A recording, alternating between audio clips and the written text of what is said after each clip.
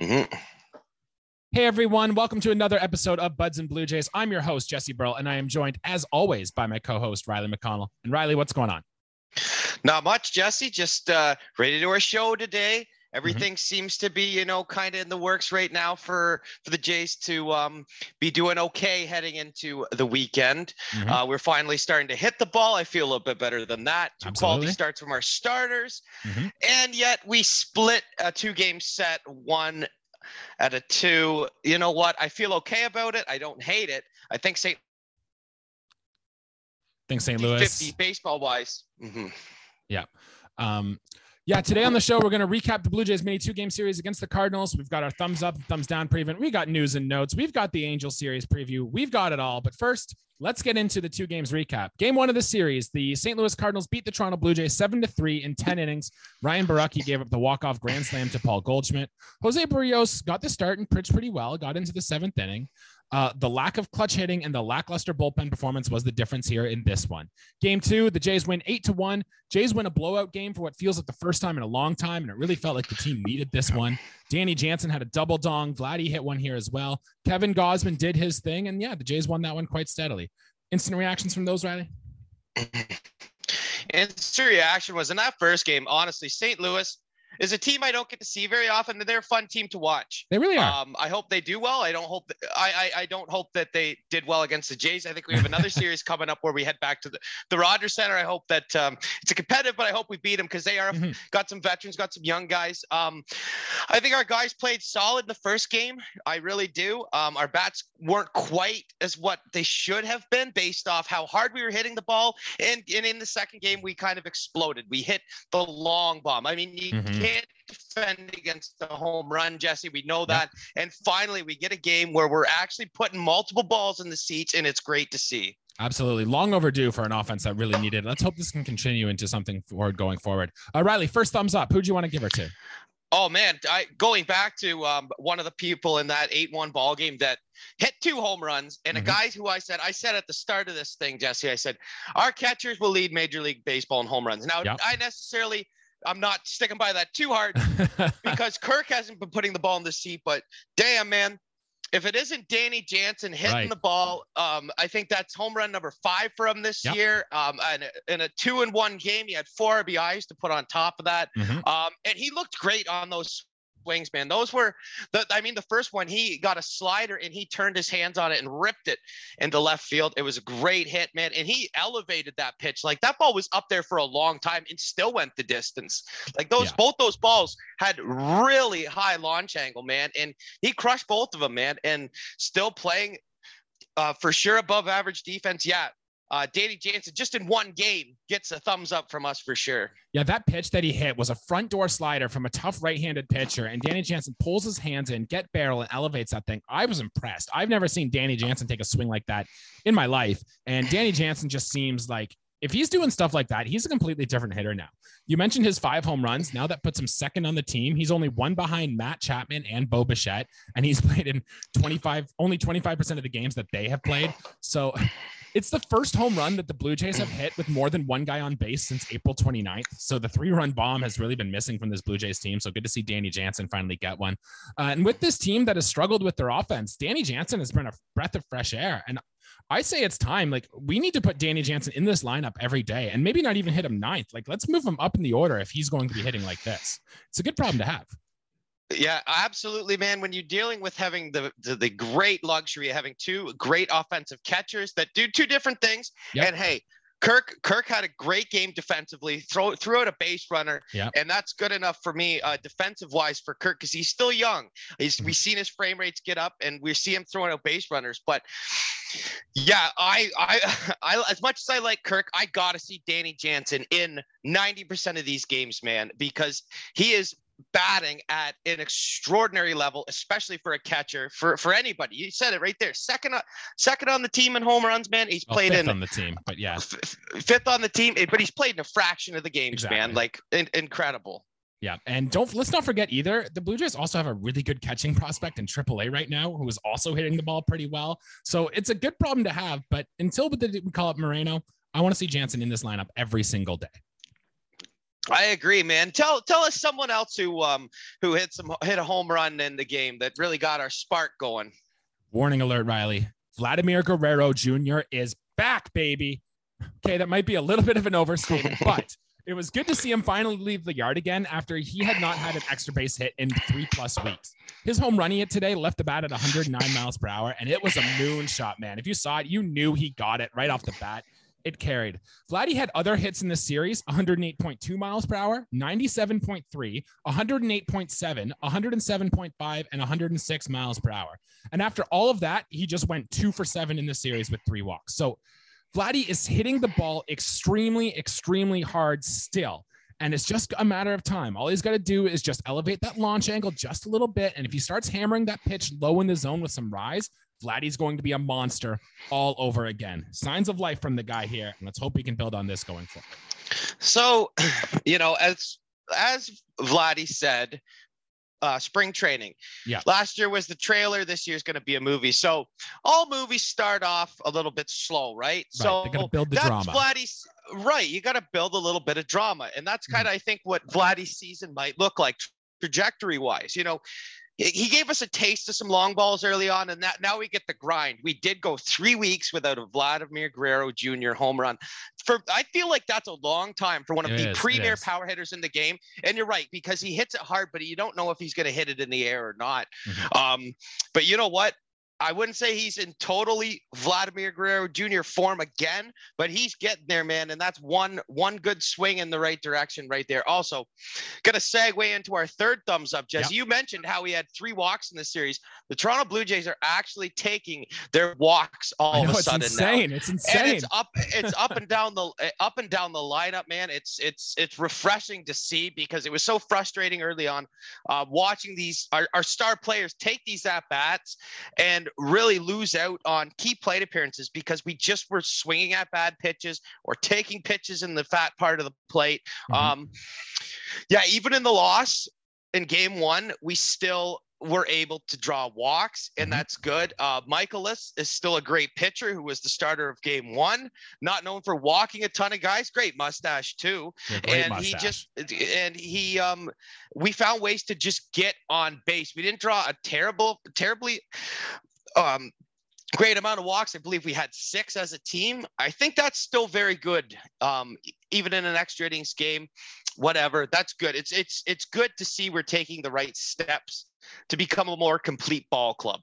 Yeah, I counted 5 walks in game 1 with 8 more total in game 2. So 13 walks in a 2-game series. I could be wrong, and I don't have the stats to back this up, but I feel just on feeling that was the most the Jays have had in a series so far this year. Kind of crazy coming in 2 games. Now, I don't know if that has something to do with maybe some wild Cardinals pitching, or maybe the Jays are actively making a change in their approach to start drawing more walks, but it's something you really love to see, and give the Blue Jays their credit here. Matt Chapman, George Springer, Vladimir Guerrero, Santiago Espinal all walked at least more than once this series. So in a team that ranks 5th worst in baseball in drawing walks, it was nice to see that this can finally happen. And hey, maybe it's no accident. That's why Danny Jansen's home run was a 3-run home run instead of a solo shot. So we wanted to give them a nice big thumbs up there. Yeah, so I actually got the number. It's we had 14 walks. 14? So I must have missed one. 6 in the first game, 8 in the second game. Just to give you the real numbers there, it's crazy, man. In 2 games, that's an average of 7 walks, man. Those are numbers that I could take. I mean, any day of the week, man. Are you kidding me? Those are some good plate appearances. Not only that, we're tiring starters doing that. I mean, in game 2, we were facing Jordan Hicks, to me, has always been a relief pitcher. They're trying him out in the starter role. Yep. So you know what? We hit him when we did, and it really earned us the victory in that first game. Chapman drawing the walk at him on a very close pitch. Yeah, it was nasty. I'll take it as a walk, though. He certainly painted the black. The umpire saw it a little bit differently, and perhaps that hard I saw it the same way as the umpire too. But you know what? Just all around good plate appearances by the Blue Jays, man. All right, now we're going to move on to our thumbs down segment here. I want to talk about Charlie Montoyo and some of the managerial decisions that he's been making. I'll give you a little story here. In game 1 of a tie game, Montoyo elected to bring fresh off the taxi squad Julian Merriweather into the game, who promptly gave up a leadoff double to Nolan Arenado. Merriweather was able to get out of it after an intentional walk and then a double play. So Phew. Going into the bottom of the 10th now in a tie game, you'd think it would be Jordan Romano time. Get your best reliever into the game to help seal his victory, especially after the Jays didn't score in the top half. But no, Montoyo chooses to go with David Phelps, who gave 2 on. The ghost runner was on to start, and then he got 2 out and then gave up a walk.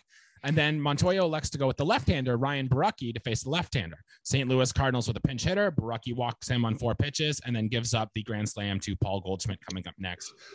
It really feels shades of what Baltimore did in the 2016 wildcard game, where you're saving your best pitcher for a situation that never happens. And if I'm going to go down fighting, I want to go down fighting with my best reliever in the game. So I want Romano pitching. If Romano gives it up, so be it. At least you went down with your best arm. No, it just feels like he should have been in this game.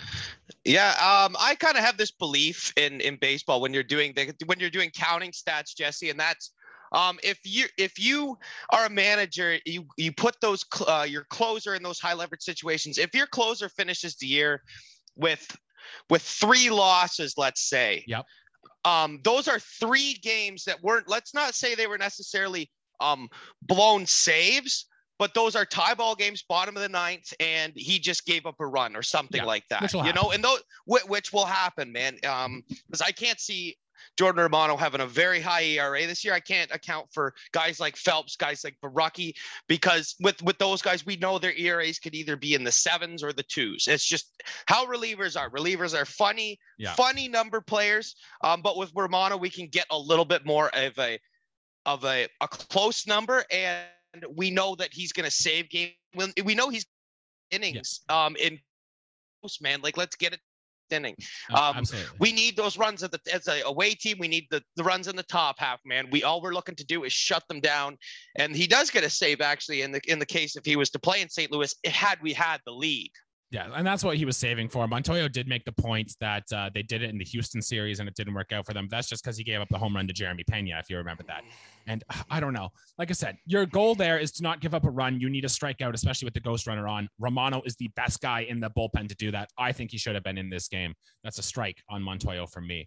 Another thing I have with Charlie Montoyo here too, and I don't really have the stats to back this up, but I really think he left Jose Barrios in this game for too long, especially after taking all the crap about pulling Alek Manoah going into the 9th with only 83 pitches in the series against the Reds. The Jays had just taken the lead in the top of the 7th off a Bo Bichette home run. At least I think it was a Bo Bichette home run. And I had thought Montoyo would go to the Adam Simber, Jimmy Garcia, Jordan Romano combo with a 2-run lead to try to go at this game. Now, hindsight is 2020. We don't know how those relievers would have played, but Jose Barrios comes in, he gets the first out, and then immediately gives up a home run to Juan Yepez to make it a run-1 game. So it's 3-2 at this time. I thought, okay, now it's time to bring him out. Let's bring another guy. Bases clear. You still have a 1-run lead. But no, he leaves Barrios in the game again. He gives up a single and then a second single. Then he got first and third with 1 out. And so when Adam Simber finally comes into the game, then a contact pitcher, mind you, he gives up contact. It's a tie game. And next thing you know, we're into extras where you know what happened there in extras. So I really think it was weird that he gave Jose Barrios the vote of confidence to keep going, but didn't give it to Alek Manoah in the series earlier. Just a thought.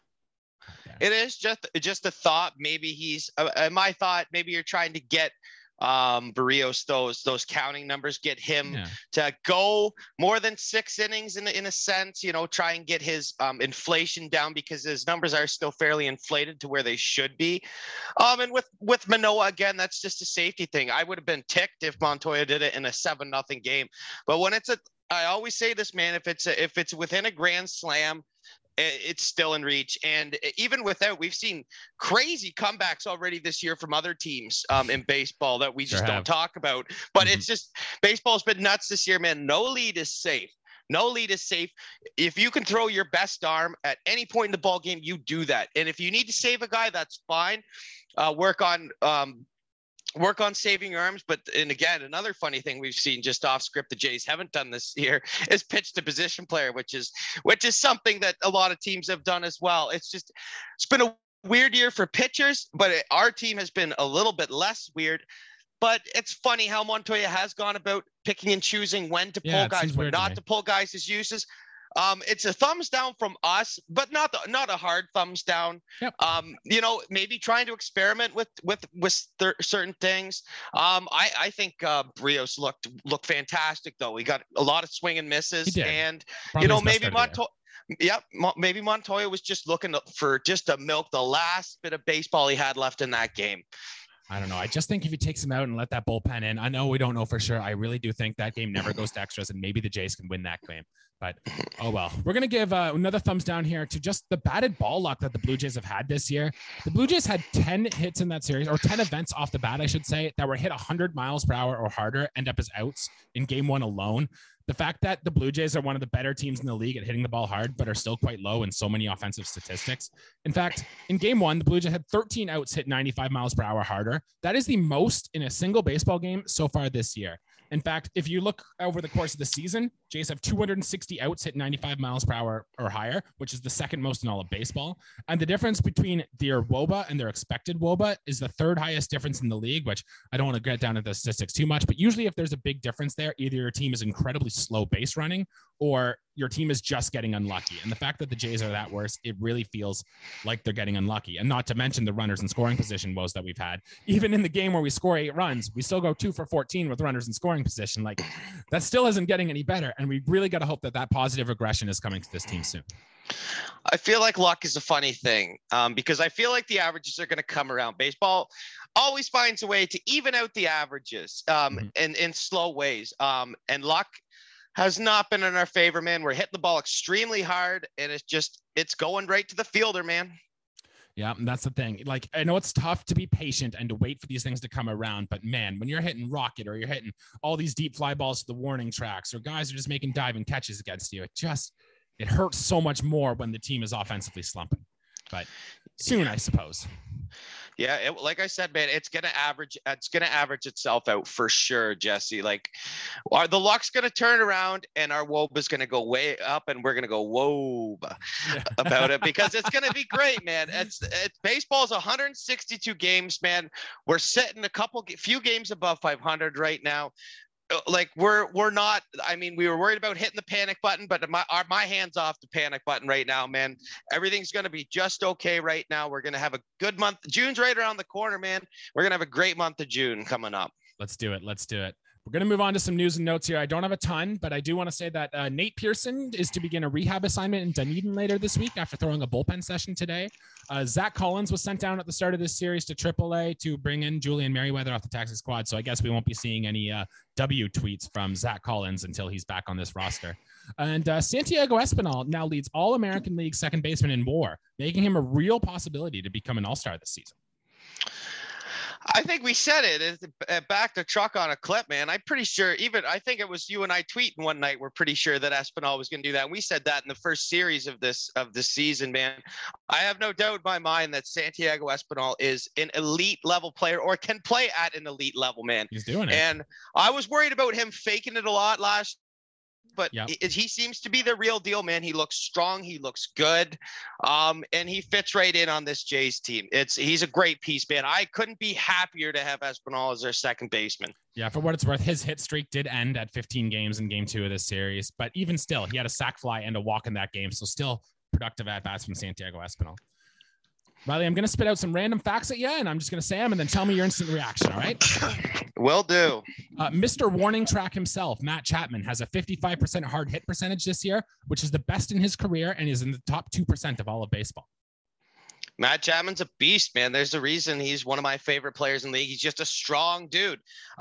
Again, goes back to luck, Jesse. It goes back to luck. Maybe some of those in the Rogers Center go out. Maybe when we go back to Yankee Stadium or Fenway, those go out, playing against teams in our division that aren't the Baltimore Orioles. Chapman will turn around. His average looks pretty bad right now, but the power's there, man. Power's all there. And you got to think it's going to be coming more as the season goes on here. Yeah. Danny Jansen is the fastest catcher in Blue Jays history to 5 home runs, which he's done now in 11 games. That's good. I mean, that doesn't surprise me, man. He is one of the best catchers all around that I've seen the Jays have, especially guys out in our own homegrown guys, because I never remember the Jays having real good catchers growing up, man. It's been a long time, and I feel like we now have one of the best catching systems in all of baseball. If you look through our whole, prospects and Jansen and Kirk, man, it's scary good how good these guys are behind the plate. Jansen, that's awesome for him. In fact, another stat that I found on Twitter of Danny Jansen is that his home run average is higher than Bradley Zimmer's batting average. so far this year. So hey, Zimmer had a double in this series. Let's good for Zimmer. And he can run really fast. I think that's what they say, at least. I'm going to take a check on the farm here. We're going to look at the Buffalo Bison's roster. And Riley, I'm going to tell you the on-base percentage of 5 players that are currently in Buffalo. And you tell me what you think of them. Okay. So Nathan Lucas has a 389 on-base percentage. Logan Warmoth is at 400. Gabriel Moreno is at 407. Jordan Groshans is at 452. And Kevin Biggio has a 457 on-base percentage in Buffalo. Riley, do you think it's time to call any of these 5 players up to see what they can contribute to the big league club? Well, let's stop the poo-poo train on Biggio. Let's get him back to the major league level at some point here, man. And it should be soon. I don't think he's played like he deserves to be up here this season. I really don't. I think he's hasn't played up to any standard of a major league player, but I think it's time. I think it's about time we give him another chance. As far as older guys in our system, I think Warmoth would be a fun guy. Yep. I don't think he could. I think that he could possibly be like what an Espinal or a Valero was. Yep. Last year, like an infielder who can possibly give you serviceable defense and maybe draw a couple walks, get a base hit here and there. I picture that as something later in the year. You want to talk about guys who are impact players right away. If Biggio is an impact player right away, he stays on the team. If not, he's going back to Buffalo. And now you're probably thinking, well, what do we have to say about our big boys, guys like Groshans, Moreno? Well, I honestly think it's too early for Gabby Moreno to come up just yet, man. We just started hitting the ball well. Especially with the catchers we had. It'd be one thing if Moreno can learn how to play another position and play it well, but man, I don't want to spoil this thing right now with our catchers, with Kirk and Jansen, how well they're actually playing, how well Jansen's hitting, and how good Kirk's defense is scary good right now. And as far as Groshans, again, I think it'll be a late season where he starts to maybe get his cup of coffee later in the year. Right. It's a good problem to have with Gabriel Moreno too, that too much catching depth is never a bad thing. We'll keep him in AAA for now to see if he can keep going. I'm with you on Kevin Biggio too. And you remember in 2019 when the Blue Jays had Teoscar Hernandez and we sent him down and he was really struggling, and then they called him up and he actually went on a tear, and then he's become the player that he is now. I'm not saying that's going to happen with Kevin Biggio, but we've seen a bit of skill from him from his rookie season. And maybe this hot streak in Buffalo is what it takes to remember, hey, I can hit the ball. I can be a big league player. I deserve to be on this roster. So let's keep tabs on that. I agree, man. I hope it turns around for Biggio for sure. But again, he was sent down for a reason, kind of a reassessment of his skill sets. And I think it's about time we let him come back on this roster, and let's see what he does, man. It can't be, you would hope, you pray to God that he comes back and he's not ice cold like he was in his first stint this year with the team. Surely it's got to be better, Jesse. Right. Well, with that being said, the Blue Jays are enjoying an off day today, probably doing some travel, and we are making our first trip to the West Coast this season. We're on a flight to visit Los Angeles to play the Los Angeles Angels of Anaheim for a 4-game weekend series. And let me tell you, as someone who works the night shifts, I love these Blue Jays West Coast games, man. They're a treat for me. Game 1 is going to be Hyun-Jin Ryu against Shohei Ohtani. So that'll be fun to see. Game 2 is going to be Alek Manoah against Chase Silseth. Game 3 will be Yusei Kikuchi against Michael Lorenzen. And Game 4 will have Jose Barrios against Patrick Sandoval. Riley, what are you looking forward to watching this series? Well, I'm kind of looking forward to Shohei, but not at the same time because we're playing against him. Love watching the guy, on SportsCenter and Sportsnet because of his highlights. But when he plays against your team, it's scary, man. He's the 21st century Babe Ruth. What can we say, right? LA's got one of the best fire powers of a team with Trout and Ohtani, and as far as that, I think Lorenzen has had a pretty good year. That Sisler guy, I think you said, Chase don't Silseth? know much. Silthus, yeah. Again, it's just we gotta ride that 8-1 victory and we got to take that on the plane with us over the time zones and say we need to do this against the Angels because we need it, man. 4-game series away, and we've already been on the road. We just played some interleague play. Now we're against an AL West team. They're not really a divisional thing going on, but these are games that for sure. I feel like these are games that we almost have to win. We have to at the least split the series. I would love to see a 3-1, 3-1 for us, winning 3 out of 4. I think that's what I would like to see. A sweep obviously would be perfect. If you ask me what I think, Jesse, again, it's early in the year. We're not going to get our bats warm in these 4 games. I don't feel like, as much as I'd like to see it. I think that we split it. I think that we have 1 or 2 really hot games with the bat. Hopefully score double-digit runs, man. I'm still waiting for that again. And think that we have good starts again. With 4 starters starting in this series, I feel like there's 1 slip up and we lose that game. That's just baseball. Those are the averages. Those are the laws of baseball. I mean, anytime we get to watch Shohei Ohtani and Mike Trout play baseball, I'm always excited. Like, it's going to be a good team. And I feel like the Jays are going to be battling with those Angels and those wild card positions. So I feel like this game, even though it's early in the year, might actually matter come to playoff performance. So let's hope the Jays can really take advantage there. And I'm always excited to see Yusei Kikuchi pitch. I freaking love the guy. His jersey is going to be here soon. I can't wait to get that. And I'm really hoping to see some offensive positive regression from this team. Let's see Vlad continue a streak. Let's see Matt Chapman get the power going. Let's get hot and let's put up some offensive thump here. Oh, we have to, man. The clock isn't ticking too much, but before we know it, man, it'll be June before we know it. Yep, it'll be here. The All-Star, and that's where halfway through the year, man. It's about time we get really hot bats going, man. And I'm not talking 1 or 2 players this series. I'm talking the full lineup swinging and putting up really good numbers over the course of 3 or 4 games, man. We really need that. Absolutely. Well, that'll do it for our episode here today. Thanks everyone for tuning in. Be sure to like and subscribe if you haven't already. And please make a comment below. What do you think about this Angels series coming up? What do you think about Mr. Warning Track Matt Chapman or Vladdy's feature or Danny Jansen in the catching situation? Let us know. Leave a comment down below. Riley, anything else to add before we get out of here today? Let's go Blue Jays, man. We got a 4-game set, like you said, and these are must-win games. If you are going to tune in, make sure that you tell your bosses you're going to be late in the morning because they are late games, man. Yep. Jesse loves them. As a guy who works night shift, I'm a 6 a.m. riser, so they are not fun for guys like me. Mm-hmm. So if I look stupid in 5 or 6 days when we do the next episode, it's because I went to bed before the 4th inning. Be warned. Be warned, people. These are tough games, and the people who are watching might know exactly what I mean. All right. Well, we'll be back after the series to recap the Angel series. Let's hope good things happen. We'll see you then. Let's go Blue Jays. Let's go. Thanks, guys.